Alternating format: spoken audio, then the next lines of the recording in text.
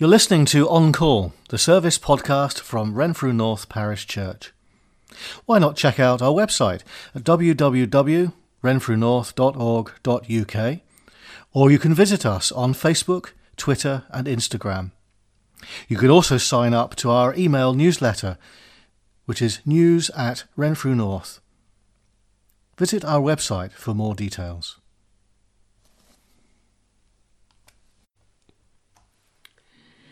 Good morning everyone, and welcome to our Sunday reflections from Renfrew North Parish Church. Thank you for joining us today, and hopefully it will not be too long until we can meet again as a congregation in the church. Today, Jack and Leslie Dargo and myself are standing in for Philip while he is on holiday, and he will be back with us next Sunday. Let's draw near to God in worship. Let us worship God as we come to Him in prayer. Lord Jesus, God of the miracle and God of every day, may we see you now healing, feeding, teaching, serving through ordinary people whom you call to be your body in the world today. We thank you that you reveal your love in those around us, and that you even enable us to step up to be Christ for one another. Lord, forgive us for the times we cannot be bothered, the times we look to our own comfort first, and forget that your command is to love one another. Forgive us and help us to do better. Father, in Jesus, you gave us a perfect example. May we keep on learning from him, and may we become imitators of him, until we too are sought out by others.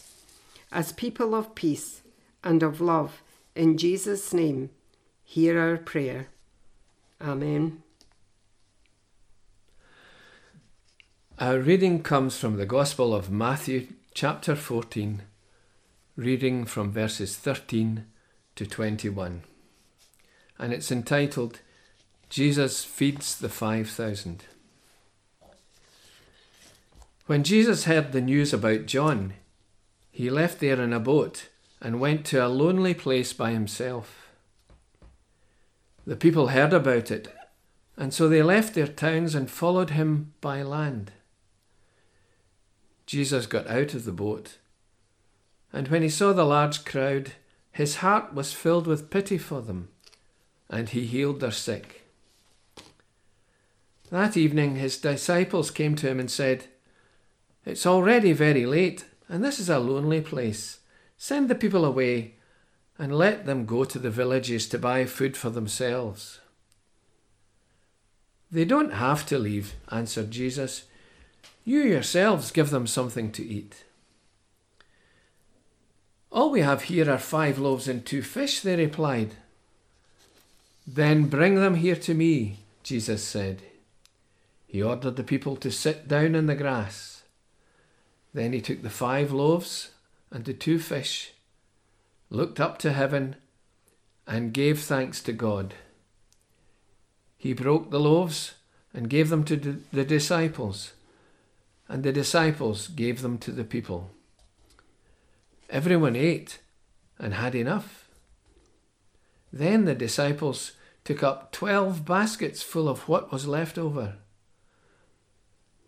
The number of men who ate was about 5,000, not counting the women and children. Amen, and thanks be to God. Reflection. Jesus performed many miracles, but the feeding of the 5,000 is the only one that is recorded in all 4 Gospels. Does this mean it had a greater meaning than all the others? Was it the most amazing miracle of them all? Was it the message behind the miracle and Jesus' teaching that was most impressive? This event certainly brings out many aspects of Jesus' character and his compassion towards the people there. He fed the crowd, both physically and spiritually. The whole crowd, 5,000 plus women and children, were invited to the meal. At this time, certain sects of the Jews were very particular about whom they ate with. Yet, Jesus invited everyone to this meal with no judgment or discrimination whatsoever. The rich and poor, the sinner and saint, the victim and bully, all were welcome to the food Jesus offered. They all ate together, sharing what they heard from Jesus' teaching. Perhaps the act of eating together brought healing and recognizing the importance of community. The message to believers in all God's teaching is to show love, compassion, and support to those around us. During the past few months, many have said that they have experienced a great sense of community, where people helped each other in many different ways, and especially to those most in need and most at risk. Hopefully, when normality returns, the sense of community will continue, with the church reaching out to the communities where we live, showing Jesus' love and compassion by helping others through the gospel message Jesus taught us. Amen. Let's now join in our prayer for ourselves and for others. Lord God, wherever you went, the crowds followed, because they knew that you would feed them in body, mind, and spirit. May we gather friends too, because we are known to be kind and generous. You found it difficult to have time on your own. May we always have space to recharge when we are tired.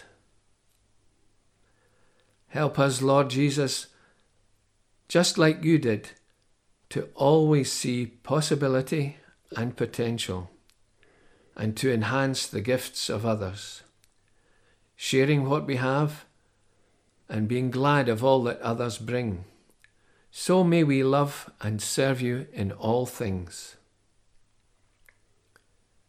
Father God, when we are frightened, give us courage. When we are disturbed, bring us calm. When we sit in darkness, show us the beginnings of dawn. When we want to retreat and be quiet, nudge us back to bring life to others. When we are tempted to hoard what we have, open our hands to share. Father God, again and again, remind us that we have power to heal the earth and its people. May we use that power in love and service as Christ showed us.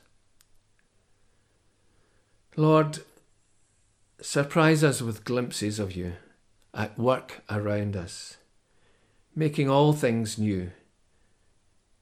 May we yearn to be a part of that, working alongside you, to heal creation with you, God of the universe. Amen.